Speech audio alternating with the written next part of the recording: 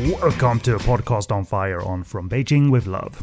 His name is Chow, Stephen Chow, comedy star turned director, and taking aim at the global phenomenon that is the James Bond franchise with solid sprinklings of his personal comedy stylings.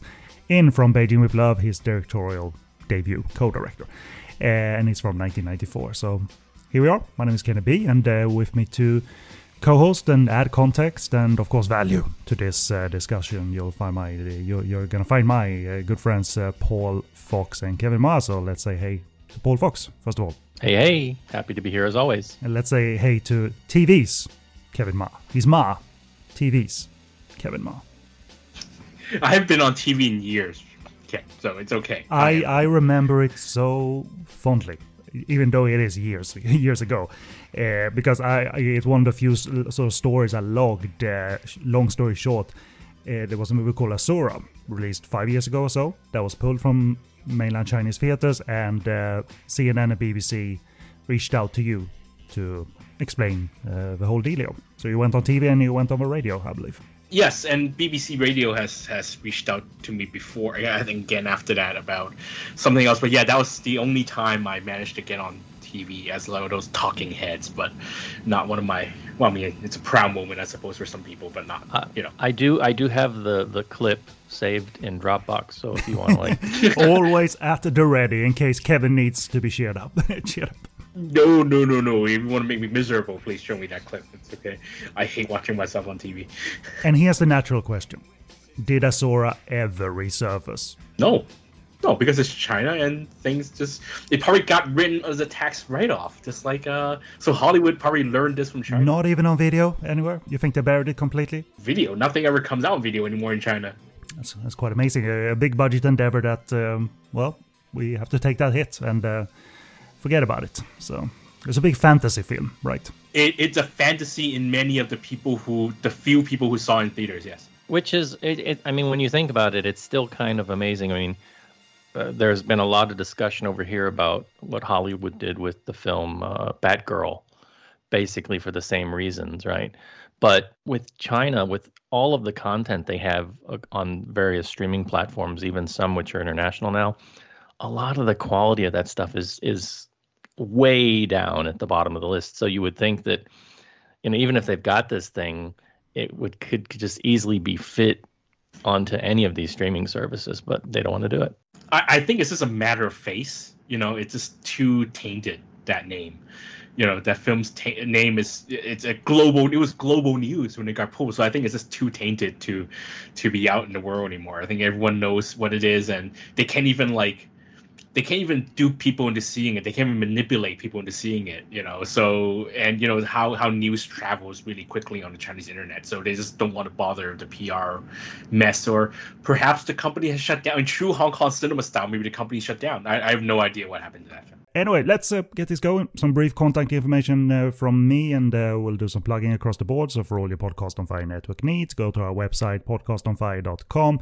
The catalog of Podcast on Fire episodes with these guys, of course, are all on there. We discussed throughout the years a couple of the Wisely films and Fantasia, and me and Kevin have discussed earlier Anhui movies and so forth. So you got an archive with these boys doing very well, and very grateful for them when they do appear. Social media links on the site and all of that, and subscribe to us on Apple Podcasts, Spotify, or wherever you find podcasts. All the people in the room are on shiny Blu-ray discs, so I thought we take the opportunity to sort of plug that. So for instance, me and Paul, we recorded a commentary for the Taiwanese rape revenge nasty Kill Butterfly Kill, aka Underground Wife, the inaugural release from the label Neon Eagle Video.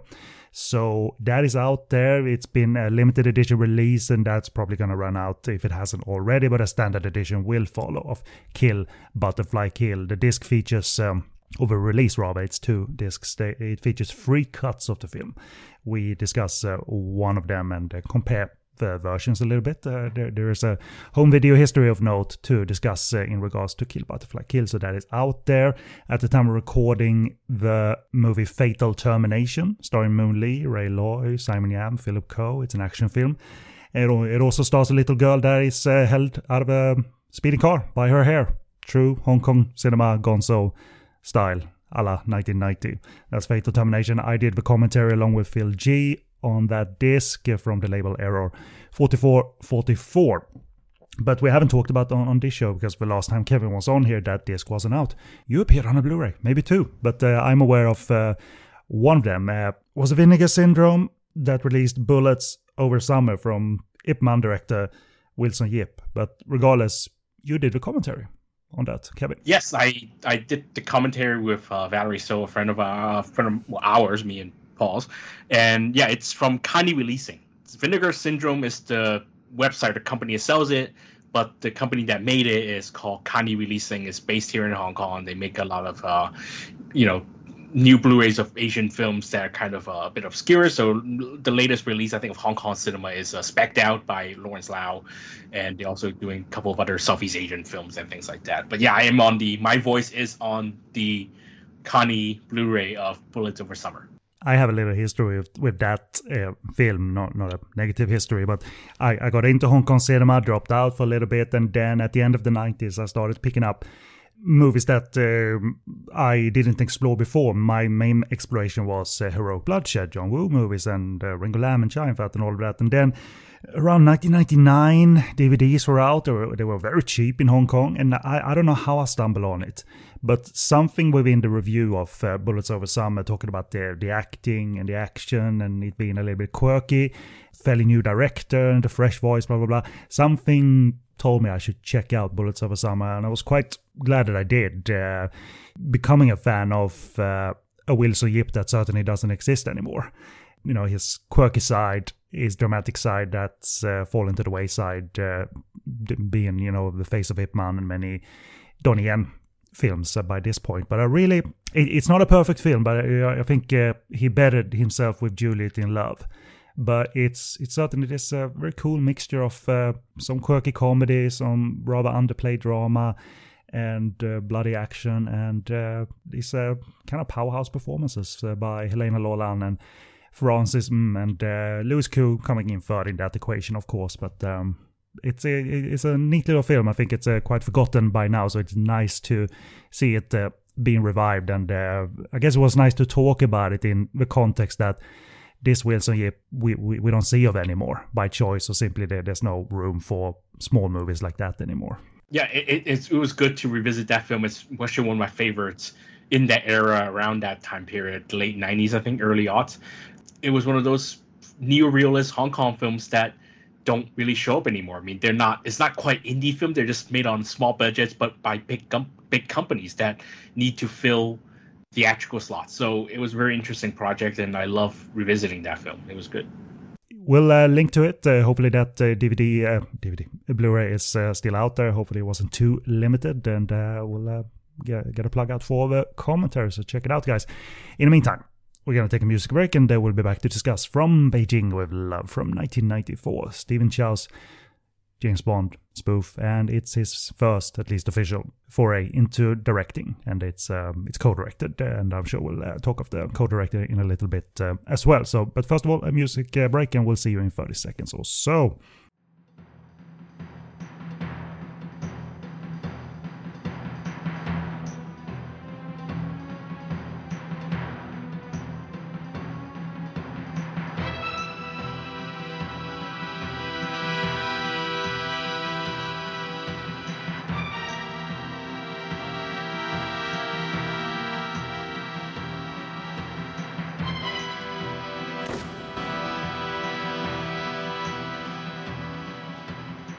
And welcome back. So the movie up for review in this episode is From Beijing With Love, and the plot goes as follows. Martini swilling butcher and disgraced former spy Ling Ling Chat, played by Stephen Chow, is dispatched to recover a stolen dinosaur skull from a golden gun-wielding supervillain.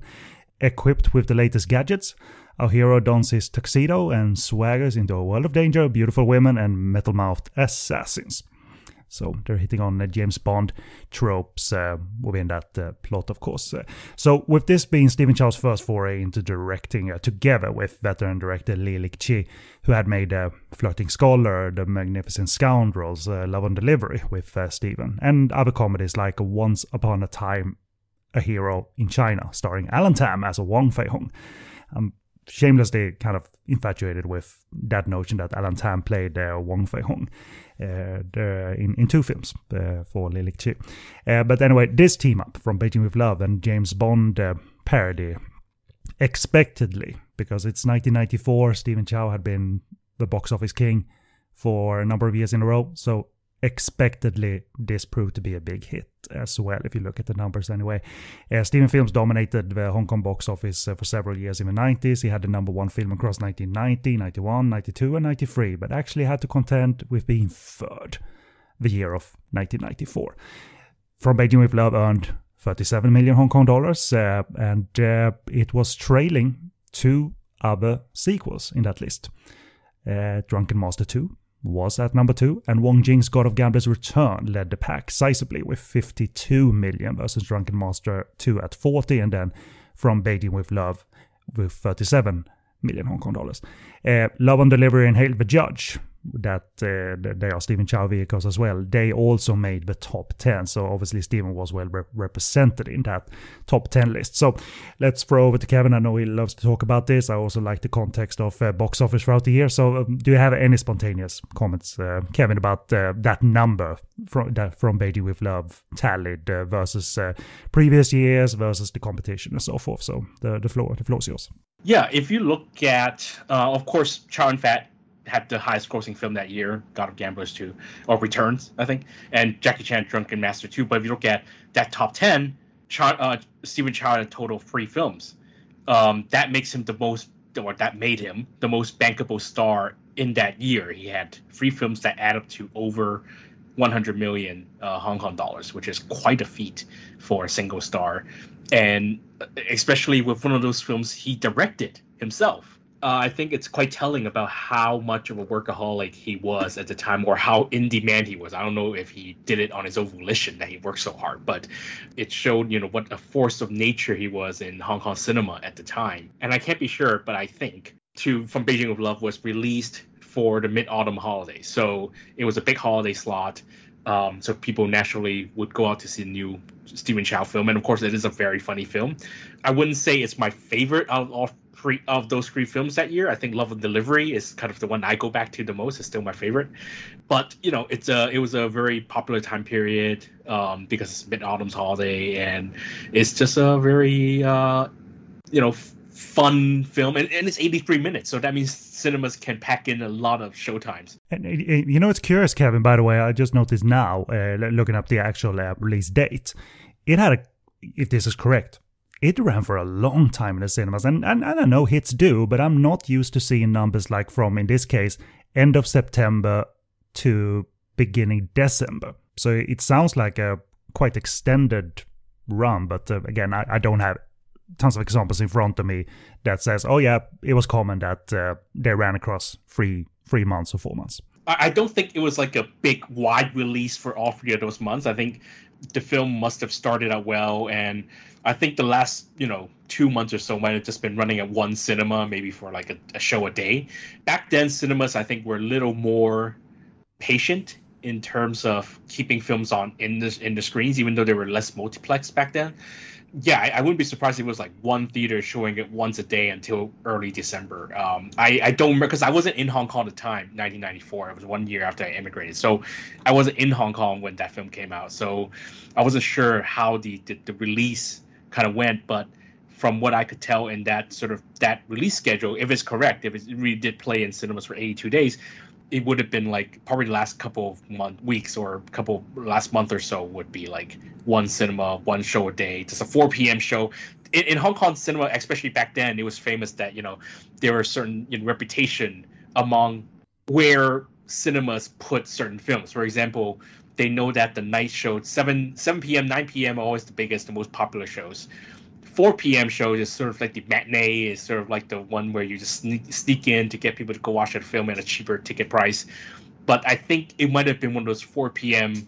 movie that played for a long time at 4 p.m. It could have been. I'm not sure.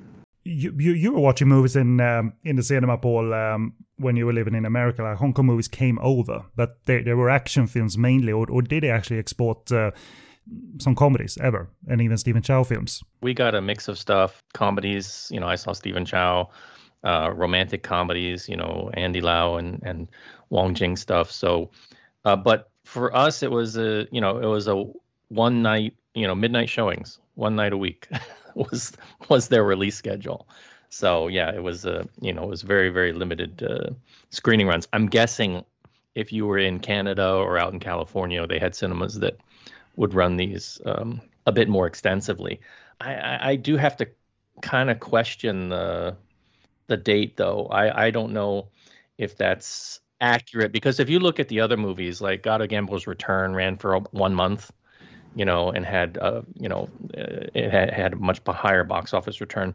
So I'm wondering if that might be a bit of an error. It could be like Kevin said, that it kind of dwindled down to some smaller second run theaters because of its popularity. But the start date would be correct, right, in terms of Autumn Festival, September. So that seems more than correct. And I'm just wondering if maybe it like ran until instead of, they have it listed as December 7th, maybe October 7th or November 7th. Well, the difference between From Beijing With Love and God of Gambler Returns is that when God of Gambler's Return ended its run according to that calendar, it was the beginning of Chinese New Year, the Lunar New Year. So a lot of films get kicked out by then. But there's no big holidays between Mid-Autumn and near Christmas, I think, in Hong Kong. So there's no big holiday slot. So that's the difference where... True. Yeah, that's why I could stay a little longer. But I think in the terms in the scope of things, it's definitely an outlier, because that's very unusual to see theatrical runs that long, even for popular films. Well, I think number 9, and I think I have a date with Spring. That's number 9 that year. Yeah, that one was distinctly remembered for being a word of mouth hit. That one was distinctly remembered for staying in theaters for a long time, and because it was adapted from a famous play, play. Yeah, it was a stage play. So that one distinctly, I remember seeing in the press that it sort of had a had a very good word of mouth, and it wasn't a hit in the beginning, and it sort of built over a couple of months. So that one is definitely true, because I remember that film being sort of this word of mouth. Yeah, that's got like a 4-month run or a 5-month run. So yeah, I guess it can happen. Do you know if From Beijing With Love did come over to your haunts, Paul, but you never caught it at the cinema? Oh no, I saw it when they showed it over here. So you caught the luminous, illustrious midnight screening. Yeah, I mean, it was, again, we were getting a show a week. If it was a big hit in Hong Kong, they were definitely bringing it over for us to see. Usually a month or two later. So we saw all the Stephen Chow stuff, and anybody with a big headliner, Andy Lau, Anita Moy, stuff like that. The smaller stuff we might not get. So I grew up in San Francisco, and that means at the time we had like 2 or 3 Chinatown cinemas. And I distinctly remember watching God of Gambler's Returns, because I went to that cinema and it was packed to the gill. Like, there are people gathering in the streets waiting to get in. I remember there was a fight breaking out in the line. It was Chinese people trying to watch a Chow Yun-fat film. It was meant to get messy. That's the thing. I don't remember, or I don't know why I never got to see From Beijing With Love in the cinema. I saw it on Laserdisc at home when it came out. But the thing is, it would have played in San Francisco because we got all the new Hong Kong films, and there was no way we were going to miss a Stephen Chow film. I watched God of Gamblers in those Chinatown theaters. So it was very weird. I don't know why I missed From Beijing With Love in the cinemas. I guess we weren't, because we were just sort of newly arrived in America. We didn't really look up how to get to those cinemas. I think God of Gambler's Return was the first time we went out for a proper sort of night film in Chinatown, I think, after we got to America. So I don't remember why I didn't see From Beijing With Love in Chinatown cinemas, but I think you definitely got it in San Francisco. Anyway, for in terms of the award season, From Beijing With Love was nominated for 2 awards at the Hong Kong Film Awards: Best Actor, Best Supporting Actor for Luo Gai-ying, but it lost in both categories. The night was dominated by Wong Kar-wai's in-between movie, Chungking Express, meaning, if I remember this correctly, and God knows I forget these things, it was made during a break during the production of Ashes of Time, Chungking Express. Yes, that's right. So the in-between movie by Wong Kar-wai, Chungking Express, that won Best Picture, Best Director, Best Actor for Tony Leung. Best Editing, Best Actress went to Anita Yuen. for her performance, not in From Beijing With Love, but for her performance in the romantic comedy He's a Woman, She's a Man. And Best Action Design went to the Jackie Chan Stuntman Association and Lau Ga-Leung for their work, their stellar work on Drunken Master 2. So if you had a chance to see that on the big screen at the time, guys, that would have been a blast. At least I hope so. Let me just ask a room. Maybe we'll address Kevin first. If you know this from breathing the Hong Kong cinema air, if From Beijing With Love has kind of lost its rep. It's profitable, sure.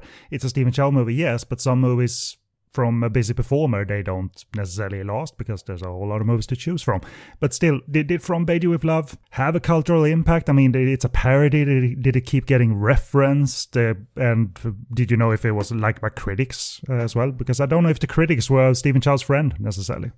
Yeah, I don't know about critics. I was reading, I read Cine Entertainment Magazine, the sort of premier film magazine in that era, but I wasn't reading it yet at the age of 10. So I read it a few years later.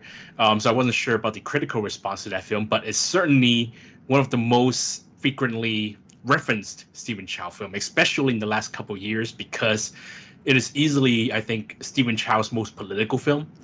Because there's so many things in there that the whole film is about mocking, mainland China, the communist government, right, and the communist government system and the people at the time, and it played into a lot of stereotypes, for better or worse.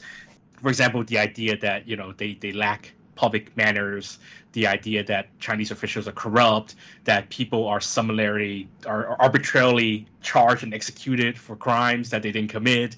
That all that kind of stuff is. It was made at a time when there was a true fear of what was coming in 1997, the handover, the arrival of the communist government. And of course, it has been even more relevant now in Hong Kong since 2019.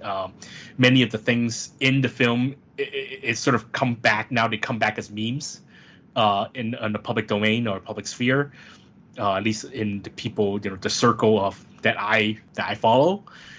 So it's a more relevant film than ever. It's kind of one of those like Simpsons did it kind of thing for them. It was like, oh my God, Stephen Chow called it in 1994. Yeah, it's certainly one of the more referenced films in recent years, and I don't know if it will actually play on TV ever again in Hong Kong because it is so subversive in terms of what is politically correct these days in Hong Kong. But it is on Hong Kong Netflix. That's where I saw it, and it remains, I think, remains one of the most often quoted films of Stephen Chow's, and it is well loved. Even though I have to admit, when I was watching as a kid, for the longest time I only watched the first half because I think the first half, because I watched it on Laserdisc, so we watched it on two sides, and I think the end of the first side is right after the mall shootout, which is I think one of the most brutally violent things that Stephen Chow has ever done. And at times, I was 10 years old, so there was no way that my parents or I wanted to sort of keep watching it. Just so disturbingly violent at that point that I didn't even know that the rest of the film would go that way. So, but yeah, it's still, for what it is, for what it did in the second half, I think it's certainly one of the most referenced and most watched Stephen Chow films among his fans these days. Let me ask a naive question then, knowing only surface level stuff about what is going on with film censorship nowadays. I did buy the Blu-ray, so it seems like it's still the full version, but it has been rumored that movies that are subversive, that someone equals being a threat to the security of Hong Kong could be cut up or held back from release or screening. So it is a comedy, yeah, but do you think in the future there's a fear of From Beijing With Love not being able to play in its full version or at all? Right, it's never been legally released in its full version in China, even though I think there's a censored version traveling around legally traveling around the Chinese internet. But the thing is, it hasn't ran into trouble because no one has had to apply for a screening license recently, because every films that have to play publicly in Hong Kong have to get a screening license, which means they have to go through censorship, and that's been the case for the longest time, for decades, right? But because there hasn't been a public theatrical screening of this film, it hasn't been sent to the censorship body, or the certificate is still valid. So even if they reissue it tomorrow, you don't need to combine that with a screening permit? Is that I reissue it on Blu-ray or in 4K? A video release doesn't necessarily require a whatchamacallit, a screening certificate from the authorities. Only if you're doing a public screening of the film, Right. then you get to get like a rating, and that's something that every film has to do anyway. That's something that's been done for decades. But the thing is, the film hasn't been sent through that process since the new national security term was added to the censorship process. So, but it is playing on Netflix, and it's not illegal yet to play on Netflix because that's outside that jurisdiction. So I have no idea what's going to happen to this film, and I think no one is going to try and apply for it. Let's just say no one is going to try and apply for a screen license for this film in this day and age in Hong Kong. Yeah, because it's coming up on its 30th next year. So I'm thinking like, we're not going to do anything if we can't. Like there's no use risking this. Despite a lovely number for a classic film entering its 30th anniversary. So I mean, I'd be very surprised. There are a number of DVD releases, not just internationally, but new DVD and Blu-ray releases coming for old films these days. But it already has a Hong Kong Blu-ray, and I just don't think I see anybody forking out the money to do a remaster of that when that exists and is already pretty readily available. They just don't do that. Even, I mean, that's like a big thing for like Disney films, and then, you know, certain cult films in the West and things. They'll get these anniversary reissues, but I can't think of any Hong Kong film that's had like a big celebratory, that's our 30th year release anniversary, you know, for Hong Kong cinema. Kevin, can you think of any that? They don't even get steelbooks. I mean, so it's like it's a different kind of collector culture. Yeah, mindset. There is no collector culture here unless it's a film that has great audio and video. You know, like collector culture has waned quite dramatically because, you know, streaming is just so convenient. And no, like I think one person who has tried and done that is Wong Kar-wai.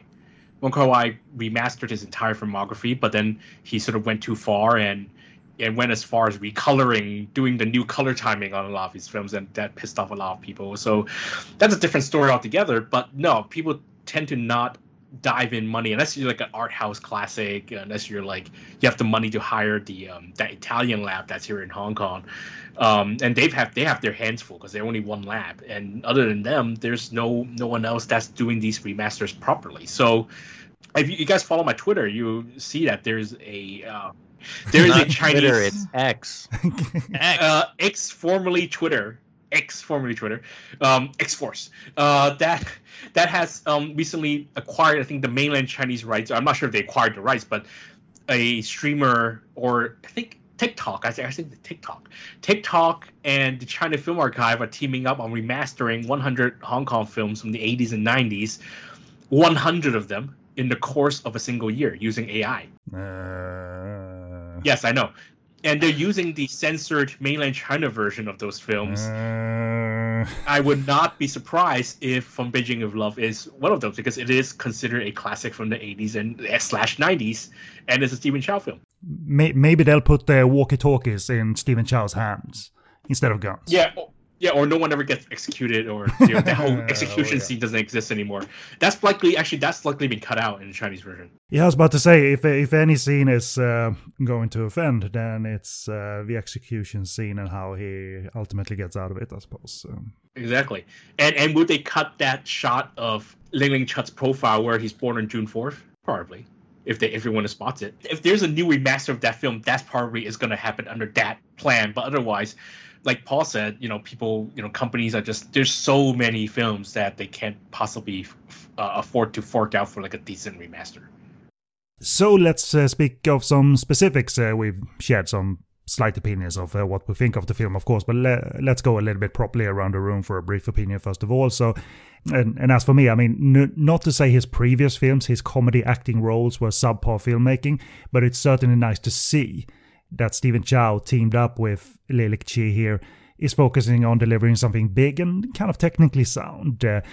it's not going to compete with a Bond adventure, but at least the intent was to make it look like something big and expansive that's similar in plotting to a James Bond film, however confusing they might be at points. And I think that is all respectable, and that lays the groundwork for good spoofs and a good dry, deadpan, wacky, bloody comedy mixture that we have here. So and it works also because it's such a tight short package. It's only 83 minutes long. But having said all of that, being infatuated with it being a big looking movie, I think the smaller moments that just require a camera to film performers going back and forth contains the biggest laughs. But I still appreciate that the directors let their sort of desire to make a big film breathe as well. So, but don't bring the kids though. This film is bloody, really violent, and rather gross at points. All without reaching category 3, granted, but still. If you're thinking Stephen Chow is this innocent comedy film, this is not for the kids. Anyway, quite like it. Liked it back then, still like it. So let's throw over to Paul, who's perhaps seen it more than any of us here, half a dozen times over the years, who knows. But what did you think this time of From Beijing with Love?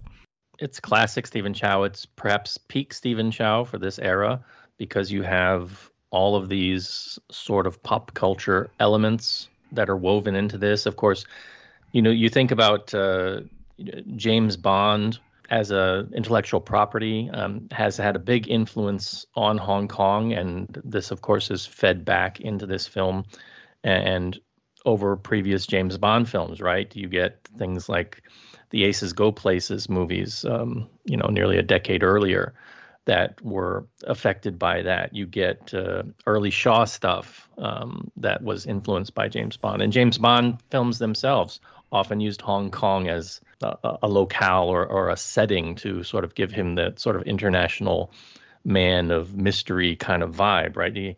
I think You Only Live Twice from 1967 was the first time that he was in Hong Kong. Man with the Golden Gun, which is a big influence on this film, of course, and also has a Hong Kong connection, and that actress Yun Chu was in that for a brief time, and she's now considered a Bond girl because of that small role.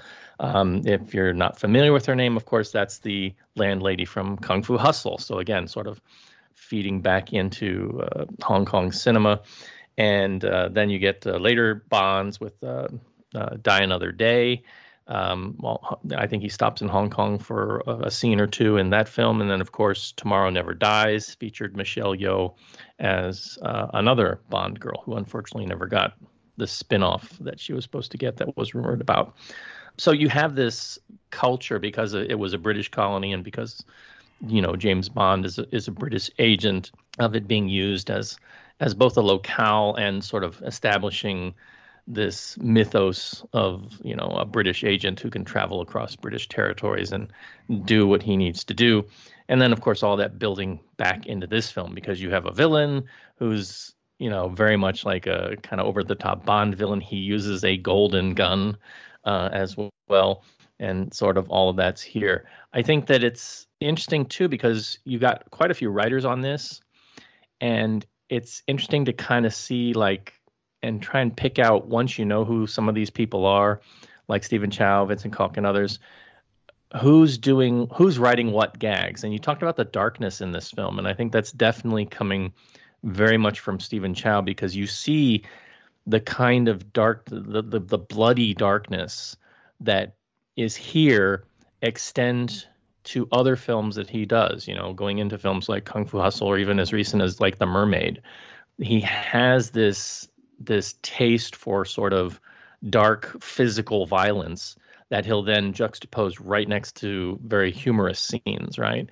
Sometimes interweaving them together. So that's very much a formula that he likes to use. And he also likes to create these characters who are incompetent on the one sense, but also very awesome at the same time. And this is very different from, say, like the James Bond spoof characters you get in the West, people like, Maxwell Smart or Inspector Gadget, where it's like they're just kind of clumsily incompetent, But here with his character, it's like he's a bit of a braggart, but he's actually quite skilled, right? And that also ties into, I think, some cultural aspects because of what he does with his little knives. It's kind of like a call out to the main character from the Sentimental Swordsman or the Romantic Swordsman Lo Gong series, right? Or Gulong series, excuse me. Riffing on the sort of the Siulei Fei Dou weapon, right? Kevin can probably speak a little bit more to that. Yeah. So you get this kind of mashup of great elements, both international and local, that he's able to play with, and then you get just gags that just make me fall on the floor laughing, like the flashlight gag, which still we're gonna do our best to not spoil it, but I think one or two belly laughs deserve to be referenced. That is one. So let's put a pin in it for now. Anything you want to say first of all, Kevin, in terms of a short opinion? It was certainly a successful revisit, right? And certainly doesn't overstay its welcome at 83 minutes. Yeah, I'm certainly welcome that it's 83 minutes long. No movie should be over 1 hour. I'm just putting that out there. I am very thankful, and I'm sure the theaters at the time were very thankful. It's interesting because officially on record, this is Stephen Chow's first directorial effort. But the thing is, actors have said over the years now, because they're 20 years removed from the original film, that Stephen Chow had been creatively in charge of his films, at least many of his films, since Fight Back to School. Even on Fight Back to School, Gordon Chan was just sort of the guy who is branded as director, but Stephen Chow was creatively in charge of that film. And he has been, I think, many of those, especially the ones that are not directed by Wong Jing, because Wong Jing is known to be the only person in the Hong Kong film industry who can rein him in. But I think otherwise, I think a lot of those films afterwards, after Fight Back to School, they're not Wong Jing films. I think a lot of them were creatively led by Stephen Chow. So by the time he took on the official credit for this, probably Stephen Chow probably directed many of his films by that point, at least uncredited. So it's interesting to see how his this sort of right in the middle of where his directorial style has refined quite a lot by the time you get to Shaolin Soccer or Kung Fu Hustle. But he's already gone past the sort of amateur time, and it shows a lot of his ambitions in terms of action and comedy, and his ambition for what he can do with budget that he has. And in that sense, I think this film is brilliant in terms of lampooning China, lampooning sort of channeling the fears of the Hong Kong audience at the time, and it just packs so many references, both from the James Bond franchise, from different franchises, from the Western films, but also in the dialogue itself. The Lo Kai-ying's character's name, they keep calling him Mansi, Mansi, Mansi, because Man Sai in Cantonese is sniffing vagina. So they keep repeating that. That's why he doesn't want to be called by his last two characters. That's why he keeps wanting to be called by his full name, which I think is the Chinese for Da Vinci. I have to double check. But then if you only read the last two characters, it's like Cantonese slang for sniffing vagina. So that's why they keep repeating that. And then you have the execution scene, which is such great physical comedy, but also great political satire. And everything just works on so many levels. Even the name of the Anita Yuan character, Lei Hern Kam. Lei Hern Kam is a famous, I think, actress from the Cantonese black and white film era who was still quite famous at the time. And they make a gag about how his mother is named Lei Hern Lan. Lei Hern Lan was actually a well-known Japanese national who grew up in China, was a star in China, was known to be a traitor because she starred in all these Japanese propaganda films with a Chinese name. And so she's a famous sort of quote-unquote traitor to the Chinese, even though she was Japanese the entire time, a fact that she hid throughout World War II. So yeah, you have to kind of know all these sort of many references surrounding it to get all the references that he's making in the film, even though they may not carry in the subtitles or he may not spell those out directly. It's just multiple levels of brilliance in this film. What would you do, because you've done subtitles? Is it you have space issues? You can't pause the film and explain what's going on. So in the case of Lo Kai-ying's name, would you put like a little thing in the subtitles, literally means sniffing vagina, or there's no time to do that? You just have to not neglect, but you just can't save all the jokes for a Western audience. You just cannot do it because especially in Chinese dialogue, Cantonese dialogue, Mandarin dialogue, is that they go so fast that we tend to speak very quickly, which you can tell by the way I speak, because I reflect the speed that I speak Cantonese at is that I speak very quickly, and we all speak so quickly that there is no room to add in. I would never add parentheses, note, blah blah in a subtitle because I know people would never get to read it.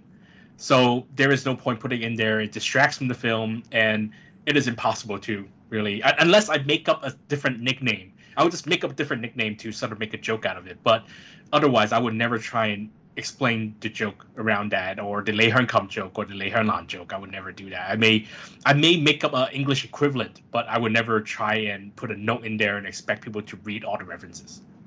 But herein lies some of the problem when you get into that, because like I always think back to this example in Kung Fu Hustle, right, where Yun Chu and Yun Hua, they sit down with Bruce Lung's character at like the bar, and they introduce themselves.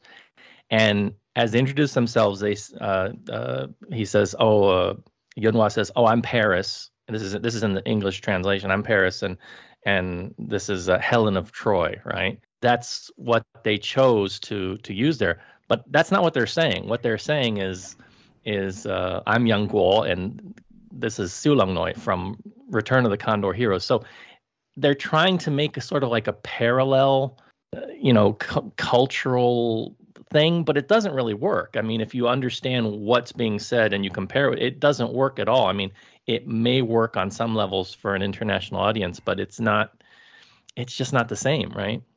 It cannot be the same, because then you have to have a note explaining Yang Guo and Siu Long. I would have said something like, "This is Romeo, I'm Romeo, and this is Juliet," right? Like that's easy. And like you have to realize the really famous couple of Anthony and Cleopatra or something. I think I've done something like that.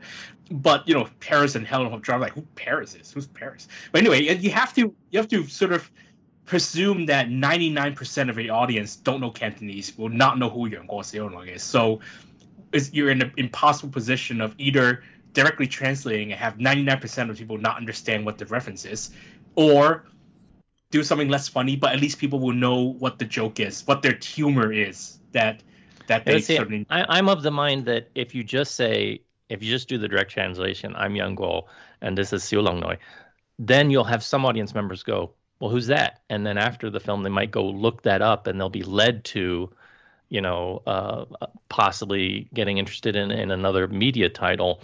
Whereas with the throwaway joke of, they're from Troy, it's like, I don't know. I'm kind of on a different mind of that. Yeah, I think it's because we're both interested in the culture, right? But I think because that film was made with Sony and made a global audience in mind, and unfortunately, it was one of those things where you cannot expect the audience to do the work. And you sort of have to do the work for them, or you have to do the work for them, and that's not only the way Americans are. That's the way sort of the global mass audience is when you try to make a film for the global mass audience, because it was produced by a Hollywood company. So I could see why they make that joke, but I would have used it. Like I said, I would have used even more recognizable name instead of Paris and Helen of Troy. But yeah, it was a difficult position, and I agree with not doing Yang Guo and Siu Long, because again, I just don't want to. When you make a mass entertainment film, I think you cannot expect the audience to do the work, I think. Complex jokes, you need to be in the know. But thankfully, at the same time, this is a James Bond spoof. And a lot of people are in the know. This franchise was on hiatus in 94. I'm sure they were planning GoldenEye. But that was a film that was released after this one. So there was no James Bond film for a good part of the 90s. The last one before GoldenEye was License to Kill in 1989, and that was it. But still, audiences would recognize the sound cues that evokes the James Bond score. Obviously, the film opens with a pre-credits sequence a la James Bond adventure, often a separate adventure to the one that we're gonna get. This one does connect to the main plot. So it opens, soundly, because it's a big base and military hardware, and it's supposed to evoke that the curtain split and they present a new James Bond adventure, and so they're wise to have looked at the movies that way, and therefore open it in the way that you that you expect. And also, going into Stephen Chow movies way back when, I knew the rep that this was a local comedian, so would I have any shot at understanding anything? And most often, even if I only get a fragment of the jokes here, most often I often walk away feeling that there was enough visual humor and that type of comedy for me to stay with the film and stay with the makers. So I was never locked out completely as a Westerner, which I was always grateful for. And From Beijing With Love certainly hits on visual cues throughout that. So it isn't a movie filled with Cantonese puns or anything. So there's always that balance, which I as a viewer have never going to get a chance to because I'm mere languages. It's just terrible. So I can never learn Cantonese, no matter if I watch 100 films a day or whatever. So it strikes a visual balance. Obviously, that extends to the opening credits, where we get pretty ladies in silhouettes and cool, calm, collected hero, and the theme of the film is reflected in, obviously the Chinese flag is everywhere.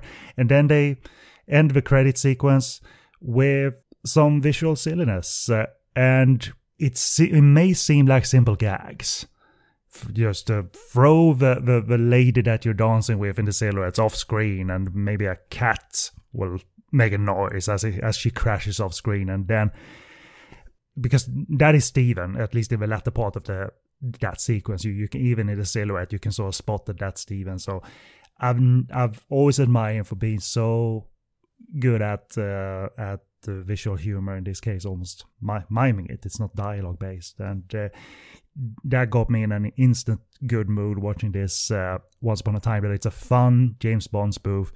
It's a short package. They're not overstuffing it. They're not too ambitious with what they're doing. It's a nice mixture of what you've come to know about Stephen Chow and what you know already, hopefully, of the James Bond franchise. So it all breaks up nicely and balances nicely between verbal stuff, visual stuff, bloody stuff, and sometimes bloody stuff mixed with comedic stuff. So he achieves that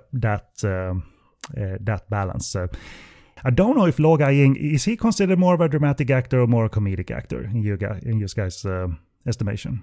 Lo Gai-ying is actually well known as a opera performer, Cantonese opera performer, and quite a well-known one for that. I think he found his sort of comedy around the 90s. I think thanks to Stephen Chow, actually. He wasn't actually known for doing a lot of comedies until the 90s. But before that, he was a very respected, legendary sort of a veteran. Even till now, even to this day, is still very much a leader among that circle, along with his wife or his partner, Liza Wen. Yeah, no, he's actually much better known as a Cantonese opera performer before that.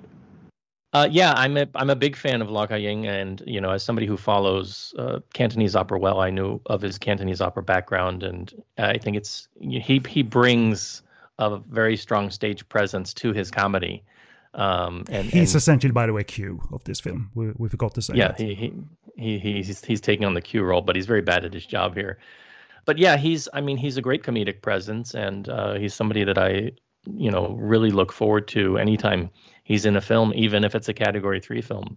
So there's that. So of course they run through the sort of Bond moneypenny scene that almost involves inappropriate groping, which is a shameless piece of verbal exchange, but still very funny. And then we have the Q-Lab walkthrough. Of course we're going to have that, as the Wong Kam Kong and Stephen Chow are walking through the Q-Lab, and Lo Gai-ying as Q, I suppose, stops in, and I'm sure there's a ton of stuff that obviously we're missing here. I mean, there's a bit between Stephen Chow and Wong Kam Kong where I think they've done their best to translate it, but I'm sure it's simply not as funny unless you know Cantonese. They talk about, have you seen Jurassic Park? No, I've seen Jurassic Park. They have a little bit about dinosaurs and what have you, and I'm sure that sort of low volume, dry, deadpan exchange works so much better in Cantonese. But I'm a great fan of that. As I said, just shoot performers sometimes and have that back and forth, and that sometimes represents the biggest belly laughs in a Stephen Chow movie for me. So the thing is, what's hilarious about Stephen Chow's comedy, especially to us locals, is the wordplay. He crams so much wordplay into one sentence, into single lines, that it's impossible to translate it into subtitles. I read it the English subtitles for the first time because I'm doing this podcast for you guys, so I wanted to get the terms at least on the same level, you know. So I watched the English subtitles for the first time, and I'm not saying I could do it better. I'm just saying the ones that are on Netflix are sort of the version that doesn't have any personality, that doesn't carry any of Chow's personality in the film. So even a scene that seems to be an ordinary dialogue scene actually has a ton of sort of references. For example, there's a whole toilet scene after the shoot on the mall, and he goes in and talks about, you know, giving money for the disease to the deceased, to the dead's family, and they have this back and forth about where the money's going to come from, how much to pay, and blah blah blah. And he says at the end, the dialogue keeps it very simple. He says, "Yeah, I'm not going to owe you the money," but he says, "Yeah, you know, I don't owe anyone on something like money for the deceased. Like, I'm not going to owe you because it's money for the deceased." But he says it in about 5 words of Cantonese, just because, you know, that's how Cantonese works. There's a lot of shortening in Cantonese that works. That's how we speak. We all speak in code, and we all speak in shortened versions of the full phrases in Cantonese. So it's very, very difficult to sort of translate all of Stephen Chow's wordplay. But even in scenes where it seems like ordinary people speaking, but even then there's quite a few gags or quite a few colloquialism of Cantonese that us Cantonese speakers will appreciate, the way they speak, that they speak like real Cantonese speakers, you know. How good are you by this point, Paul? Because you used the films and, you know, Cantonese to a degree. Like, how good are you at picking up what's being said in the dialogue, or you are reliant on subtitles when it comes to comedy? No, for Stephen Chow's wordplay, there's, you know, no, I can't. there's no book on that. You've either got to have somebody sitting next to you explaining it, you know, because as Kevin said, they're not going to write the stuff in there. So you've got to, you can hear a phrase, but there may be 5 or 6 meanings. You may understand the phrase, but there may be 5 or 6 additional meanings going on, you know, because the wordplay can be so complex, you know, as different words compound together and things. And there may be local meanings that are just from that era that, you know, the person next to you may not even know because they weren't, you know, in Hong Kong during that time and place. So he does stuff like that, and it can be very hard to parse out. As I said, we're not going to spoil a ton of gags, but we have referenced it. So why don't you, Paul, explain to the kind listeners why the solar torch Q gadget gag is such a funny one. It's not necessarily totally Cantonese language based. It's a visual gag too. So why don't you spoil that particular gag?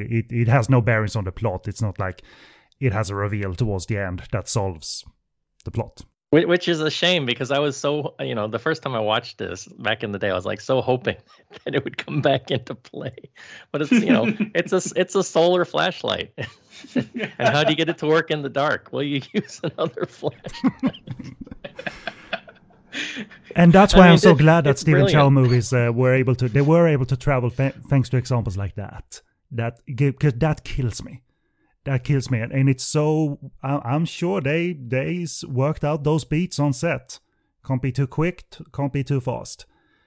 For him to pull out the second torch, and that's the guy. That needs to feel correct, man. You can't just like cut, print, move it on Ed Wood style with these things. And Lau Ka-ying is so serious about it. And that's what really sells it. It's just, you know, he's got other devices that come into play later, but that one just floors me every time, because it's just, you know, the timing and the way he sells it with his facial expression and his physicality is just, it's brilliant. No, I think the brilliance of Lau Ka-ying's humor, at least his funniest performances, are those where he doesn't know he's funny. The thing is, when he's too obvious that he's telling you he's trying to be funny, like, they're not funny. But then when he stops trying to be funny and just sort of speak in his own way, or he tries to sell whatever he's selling, it just becomes funny because he's not trying to be funny. And I think those are the best Lau Ka-ying gags. And I spoke of when performers are just occupying the frame. There's nothing hugely technical going on here. That works. And we obviously have many scenes with, we really didn't mention her as part of the plot, that Anita Yun is here as an assassin. And she has many scenes with Stephen Chow's spy, and obviously that's, those contain many gags that I think everyone is going to quote once they're seen the film once or twice. We won't perhaps talk of their particular gags, but let me go around the room, just basically ask, for instance, you, Paul, Anita and Steven's comic chemistry, even dramatic chemistry. Does it work for you? As those characters occupy the frame more extensively? If I'm being completely honest, I would have to say not always. You talked a little bit before about the film He's a Woman, She's a Man. And I think that that's a stronger performance for her in terms of chemistry and pairing when she's paired off with Leslie. I mean, here she's kind of being the straight man for Stephen Chow, and that's fine. And, kind of the role she's playing as this assassin type character who's working against him and then kind of working with him, this kind of back and forth tension they have. It's there, but I don't think it really, I don't think it's a highlight for her in terms of roles that she had around this period. The thing is, Anita Yuan is always good. I mean, that was that year when she won her 3rd Hong Kong Film Award for Best Actress in a row. I think that's still a record that no one's beaten. So we all know that Anita Yuan is a great actress, but that was also a point when she was overworked and she was doing too many films a year, and she was there to be the big female lead in a big Stephen Chow film, and she was good for that. But she's not exactly one of the better sort of comic foils of Stephen Chow. Not on the level of, say, Karen Mok in God of Cookery, or not on the level of who else? Athena Chu in the Chinese Odyssey movies. Not on that level, certainly. But Anita Yuan is great, but not exactly as great as she could be. But I enjoyed watching her perform, especially when she sort of let loose and does the Stephen Chow humor thing, when like when she towards the end, when she sort of breaks out, when she starts swearing, and when she starts sort of showing more for her personality. I think that was fun. But as far as being one of the better female leads of a Stephen Chow film, it's sort of in the middle. She's fine.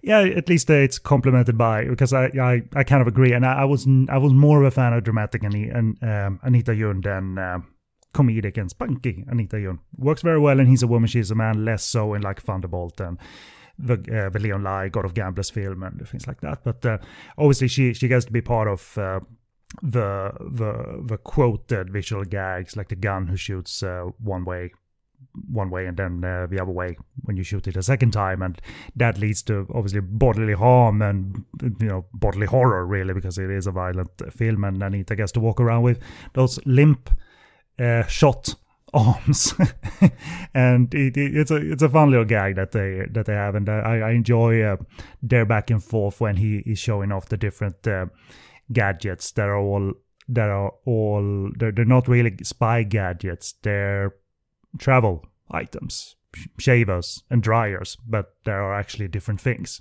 His phone is a shaver, his dryer is also something you shave your face with, and so forth. Like those back and forth bits that are just the camera focused on them, a simple two-shot and whatever, gets me quite well. Those are the belly laughs, and I enjoy when Steven is keeping it on the down low. He's not, pulling his tongue out or anything like that. It's just seems anyway, very dry and deadpan. As a director, together with Lee Lik Chi, there's a good comedic timing as his scene changes. I think Anita Yuan shoots her gun in the ceiling in one scene, and I'm not sure we saw anything fall on her head, but the direction is quite effective because we cut to 2 Simpsons Band-Aids on her forehead in the next scene, and she's kind of pissed about it. And those are comedic beats that you're creating, editing, obviously, and planning. That works very well for me as well. If they had permission to do the Simpsons Band-Aids, I'm not too sure. I'm pretty sure they didn't. So, in terms of violence and darkness, it is a lot more than you expect out of a Stephen Chow film. Maybe not out of a Hong Kong film. That a Hong Kong film can go from gunplay to comedy and bloodshed, we're kind of fine with. But was it ever jarring seeing this movie take such bloody, gory turns as it did? If we start with you, Kevin. Or it's just part of the fun that they're they're going for it in such gleeful way almost. No, very, very jarring. At least for me, when I was watching as a 10-year-old, it was very jarring. Like, it's still, for now, even now, it's still disturbingly violent. I mean, especially in the first half. The second half, it gets a little bit cartoonish, but you still have bodies exploding and someone getting bullet dug out by a hammer and a screwdriver, which is cartoonish. It's cartoonish, but that really crossed the line, I think, in that robbery scene in the mall, and it's just some very nasty stuff in there too. And the thing is, knowing Stephen Chow is that he goes very nasty to make you get a reaction out of you when something else happens. For example, he sends his characters to rock bottom so that when they rise up, then you feel even more satisfied. That's a typical Hong Kong cinema sort of rule of screenwriting, right? Is to never feel sympathy enough for your characters to, drag them through the mud so that you feel better when they kind of rise up and stand back up. That's sort of the playbook. But it is certainly one of the most violent Stephen Chow films, even to now. Do you think it's coming from being influenced by the Kung Fu film tradition or the wuxia film tradition? Because obviously he has his butcher's knife, which might as well have been a sword.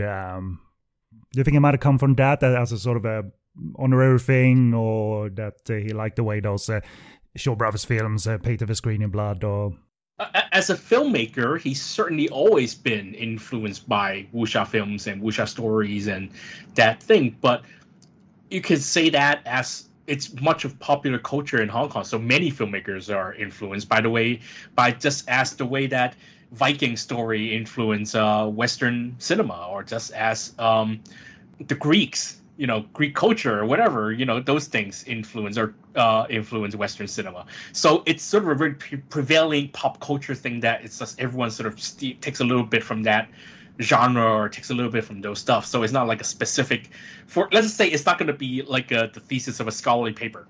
It's just the way that everyone does it, and he sort of does it. And because everyone knows he's a huge fan of wuxia cinema and wuxia culture and wuxia popular culture, that he just does it. Yeah, I think that was your question. But the violence, I think to this day, is still one of his most violent films, and it's just the way Hong Kong cinema operated. Oh, for sure. I mean, the whole sequence in the pre-credits thing. I think Yuron Guang is here, and you got like hardcore Hong Kong cinema gunplay. That wasn't jarring at all, because I expect this. This is fun.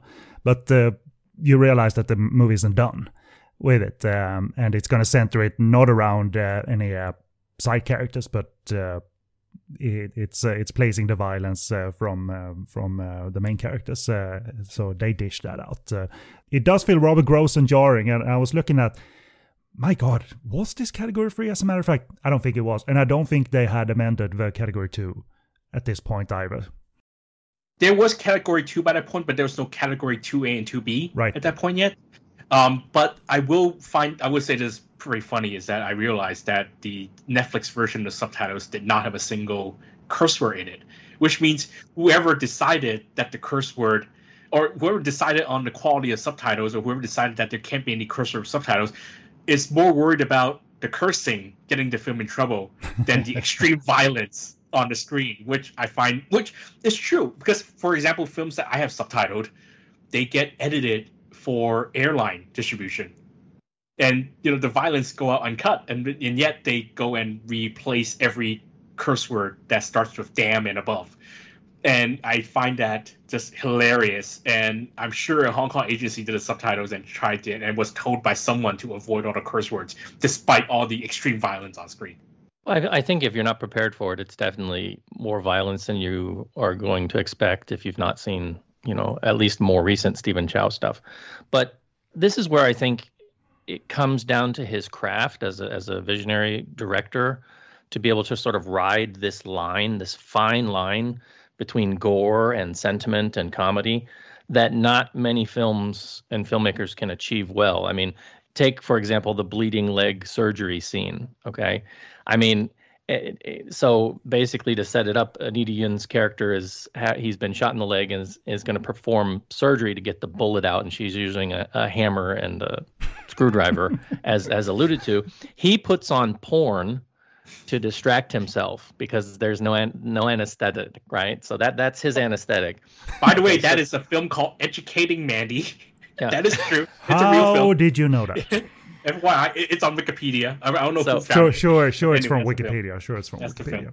film. So you have that going on, and then there's like blood just, oozing out, and he's reacting. And at the same time, you are getting a riff on a song he plays on piano earlier, which is a Jackie Chung song, the name of which I won't spoil it with my poor Cantonese here, but I think it's the name of Anita Yun's character's mother, which is a reference back to I think a Japanese actress. So anyway, so you have the riff of that Jackie Chung song playing while this is going on. So you've got gore, you've got sentiment, and you've got his reaction, and so it's this comedic mashup that's going on. But it works really well because it's during this time you get reactions from Anita Yun with the music, and this is kind of like a turning point for him because she's the one, who caused this whole mess in the first place. And you don't get this kind of dark, gory comedy anywhere else, really. I mean, even if you look at stuff like, I don't want to say like the Scary Movie franchise or Naked Gun or something like Hot Shots, where they're doing a parody of a genre, there might be violence, there might be, there's going to be humor, but there's not going to be kind of body gore mixed in there, right? He goes to these places that not many other people go, and he knows how to sort of ride that line without pushing it too far, I think.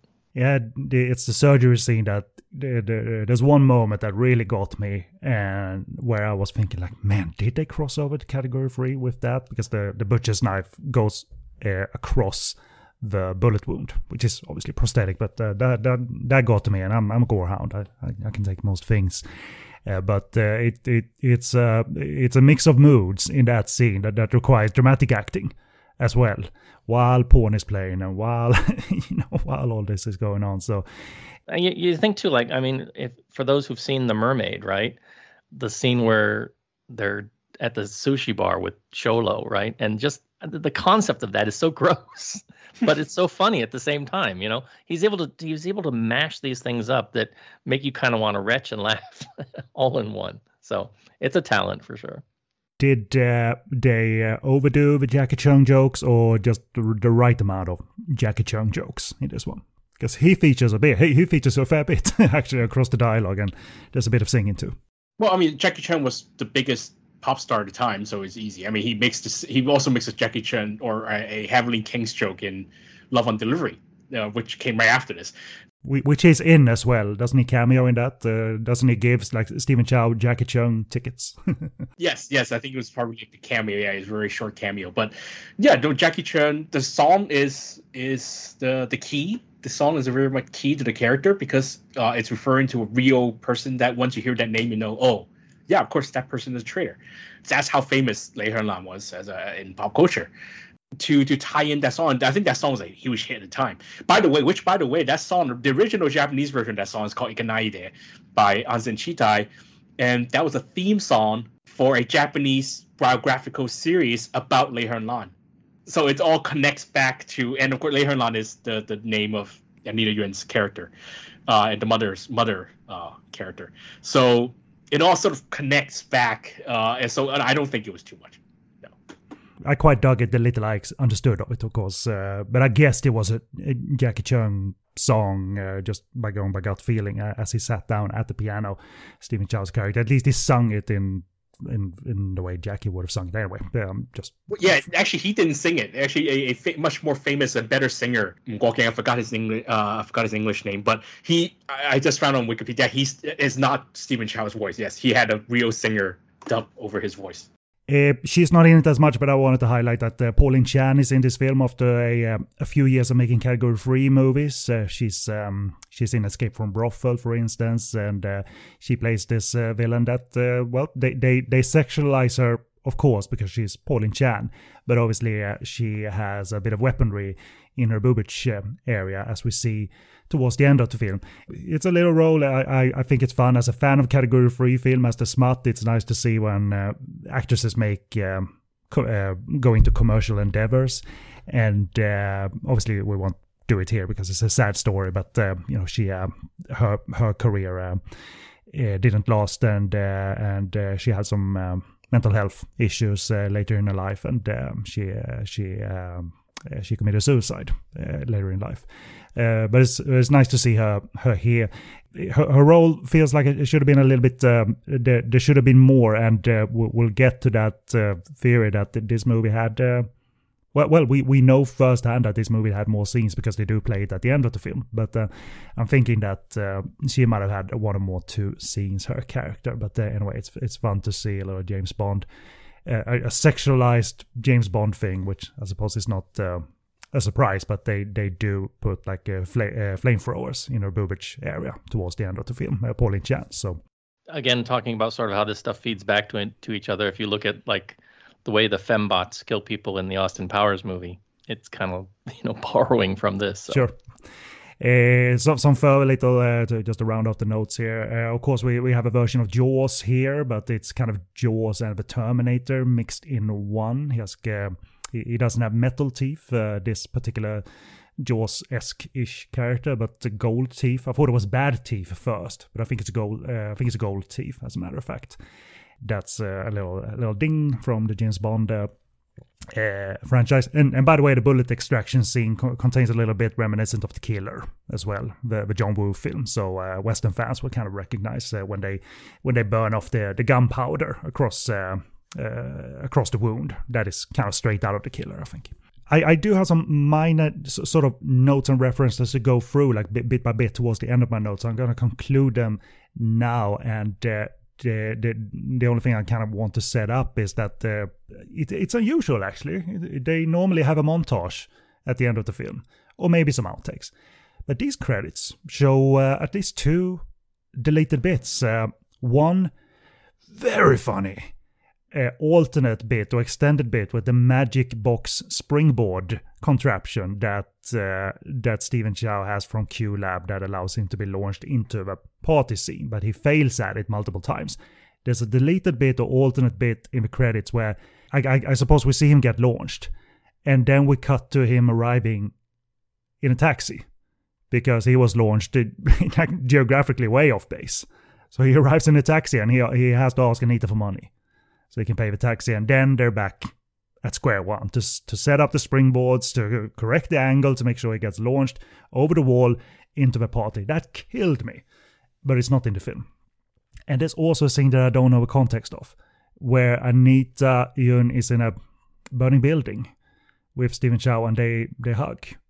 And that is not in the film either. I couldn't figure out its context, but they put it here. Whether if it wasn't an edit and then taken out but left in the credits, I'll leave that up for debate. But as we talked of, 83 minutes seems awfully short.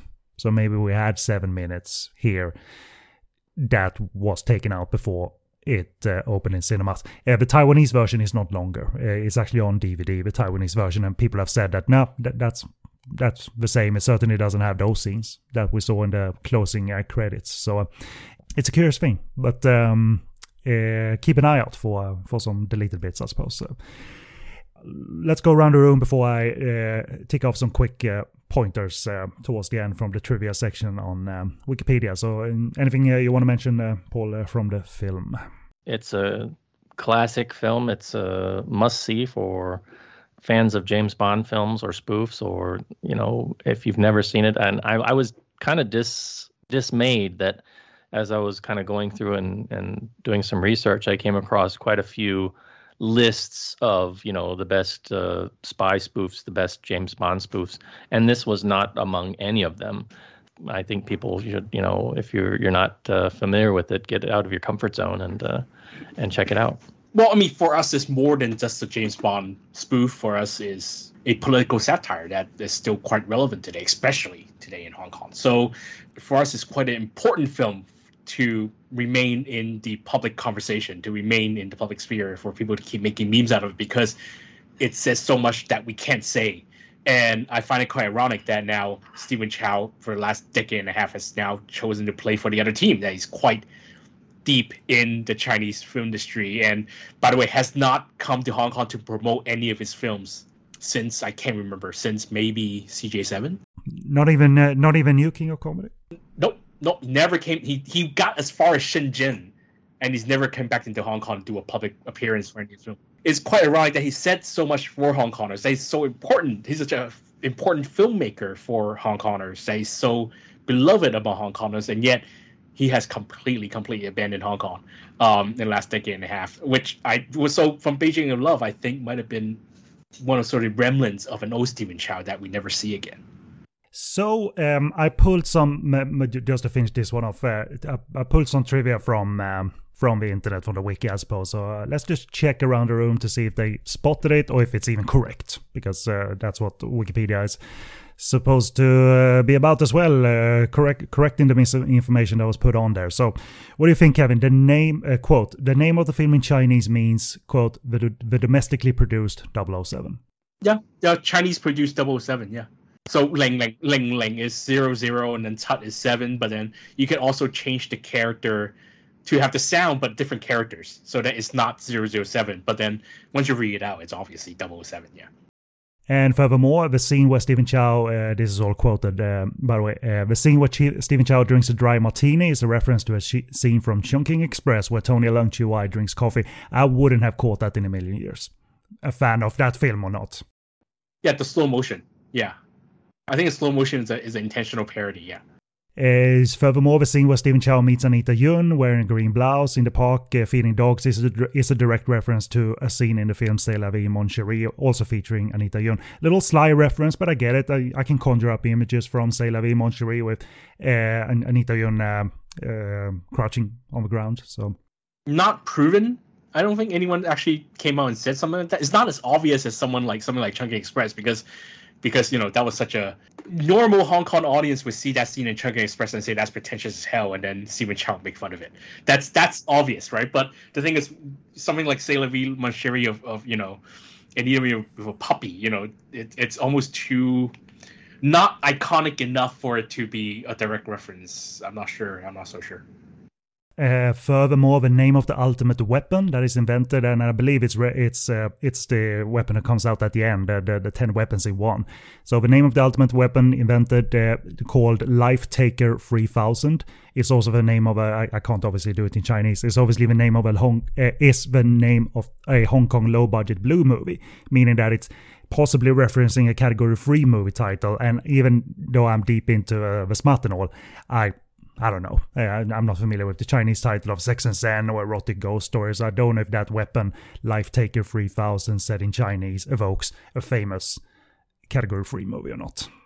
I don't think so. I think there was like a time when people named products 3000 to say like it's the ultimate upgrade. It's like, oh, it's so famous from the year 3000, that kind of thing. I think. But we make fun of it all the time. We say something from 3000, like, because it's like the ultimate model, right? It's like the advanced super model of that whatever it's product. Such a funny fucking gag too, when he shows the thing he has invented, like this, not even a great Swiss Army knife. It's like a couple of random like kitchen appliances tied together with grass or string. This is the ultimate thing. Yeah, if I was subtitling it, because in the subtitle I watched, it was like killing 3000. I would have said like kill your ass 3000, because that's sort of the level of the silliness of that title. Life Taker 3000, I would say kill your ass 3000. That's what we called it. And we got 3 more little trivia bits that are either obvious or not obvious. So the scene where the camera pans slowly around the room of various James Bond posters to focus on Stephen Chow combing his hair and admiring himself in the mirror is a parody of the last scene of Days of Being Wild, in which Tony Leung prepares to go out. The music used is the same. I wouldn't have caught that. I'm out of the Wong Kar-wai loop, and I haven't seen that film. So what do you think, Kevin? Is that spot on or not? If you remember Days of Being Wild. 100%. Because they even did the wide shot of him in the cellar. Like, even the wide shot is parody, because that's one of the most infamous, like, what the hell was that scene in that area? Like no one knew where that Tony Leung scene is going. It's so nonsensical to the rest of the story that it's kind of become a classic. But yeah, it's absolutely a reference to that. It's absolutely, because it was a popular thing to make fun of Wong Kar-wai in that period. So it was absolutely a parody of Wong Kar-wai, because it was the hip thing to do to make fun of Wong Kar-wai. Did you caught any of that, Paul, the Wong Kar-wai references, or those images haven't stayed with you as such? Sorry, who are we talking about? Wong Kar who? Yep. I thought this was original scenes. The only Wong Kar-wai movie I've seen multiple times is Ashes of Time. So, well, if we consider Eagle Shooting Heroes a Wong Kar-wai movie, then yeah, that one takes the cake. But no, those are not seen without trivia. I would not recognize those. And the final two quite obvious ones. The Universe Laser DVD cover of the film From Beijing With Love parodies that of the 1987 James Bond movie The Living Daylights, and that's something that popped up in my head immediately. So, and finally, the Golden Gun signature weapon is a spoof of the golden gun used in the James Bond novel The Man with the Golden Gun, but unlike the one from the James Bond series, this one in From Beijing With Love shoots out extremely powerful explosive bullets instead of a one-hit fatal fragmentation bullet. So they upped the ante and added some armor to the villain of the film to walk around in as well. It's funny, that scene, by the way, I was talking about the when Stephen Chow has dispatched of the villain, you can hear a lot of blood spurt but not see a lot of blood spurt, and there's some jump cuts in that scene as he goes onto his knees, the villain, and you can hear the audio jump a little bit. So there are little hints of censorship here that the movie was taking its bloodshed a little bit too far, a tiny bit too far, but that's the only reference where I noticed that the movie becomes a little jumpy. It's not like the whole mall scene, and that bloodshed seems truncated or anything like that. So okay, well, as for availability then, there's no real shortage of video versions throughout the years in Hong Kong, including on Laserdisc, DVD, and now Blu-ray. It was on Netflix US, at least for a bit. It's on Netflix Hong Kong currently, as Kevin said. It was English subtitled on Netflix Hong Kong as well. Yes, it is. Even though it is a different translation versus, for instance, the old Blu-ray. The new Blu-ray with the old translation. They didn't do a redo. But anyway, there are digital versions out there, and by now, when you listen to this, a Region B Blu-ray edition should be out from UK's Eureka Entertainment. It's probably going to be good because it has new subtitles, I hope anyway, but also it's going to be in mono. The Laserdisc was in mono, great, but it is a Laserdisc. The DVD, they remixed the audio to quite distracting levels, and the Blu-ray is also a remix only. So I've never seen the movie kind of as it was supposed to sound like. It sounds a bit distracting with the new kablooey sounds and new gunplay foley and things like that. So and as big as the movie was, it was not mixed in Dolby Surround back in the day. It was a mono film, so that Blu-ray will be in mono sound and all of that. So looking forward to that personally, because it really irks me that when you don't get options. The DVD didn't give you any options. The Blu-ray didn't give you any options. So it was 5.1 or nothing. As Paul, by the way, found out firsthand, by the way, speaking of digital versions, they're English dubbed only. So if you're curious about the English dub, fine, but you're not getting the option. The option to listen to it in Cantonese, hearing Stephen Chow's real voice and all of that.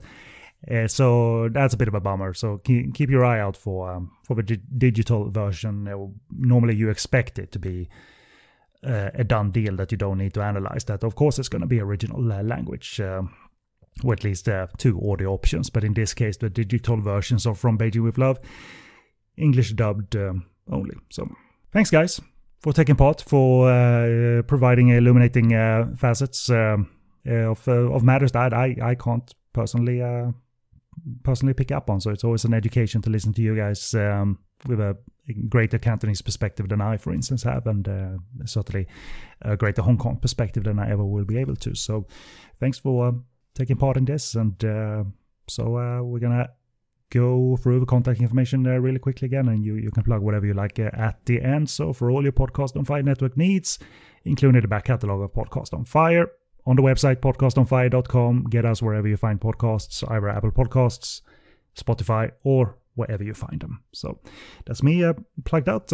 Anything you want to mention, Paul? You know you're on Blu-ray disc, but we've heard that plug already. So and anything else particular you want to mention? Not at the moment, so I'll throw it over to Kevin. Wow. Okay. I am on Twitter, or X. I'm sorry. X, Twitter. I'm never calling X, by the way. Never. And you can't say I'm on X, because people will be like, you said what? You what now? Yeah, no, kiss my ass, Elon. Sorry, I'm never calling X. I'm on post. I'm going to call it that. I'm on post. Yeah.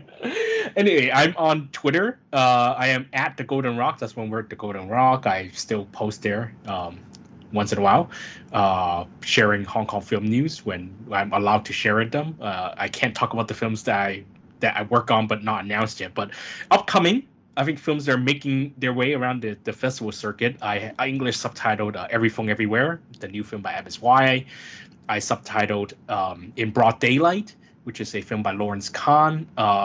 That should be making its way.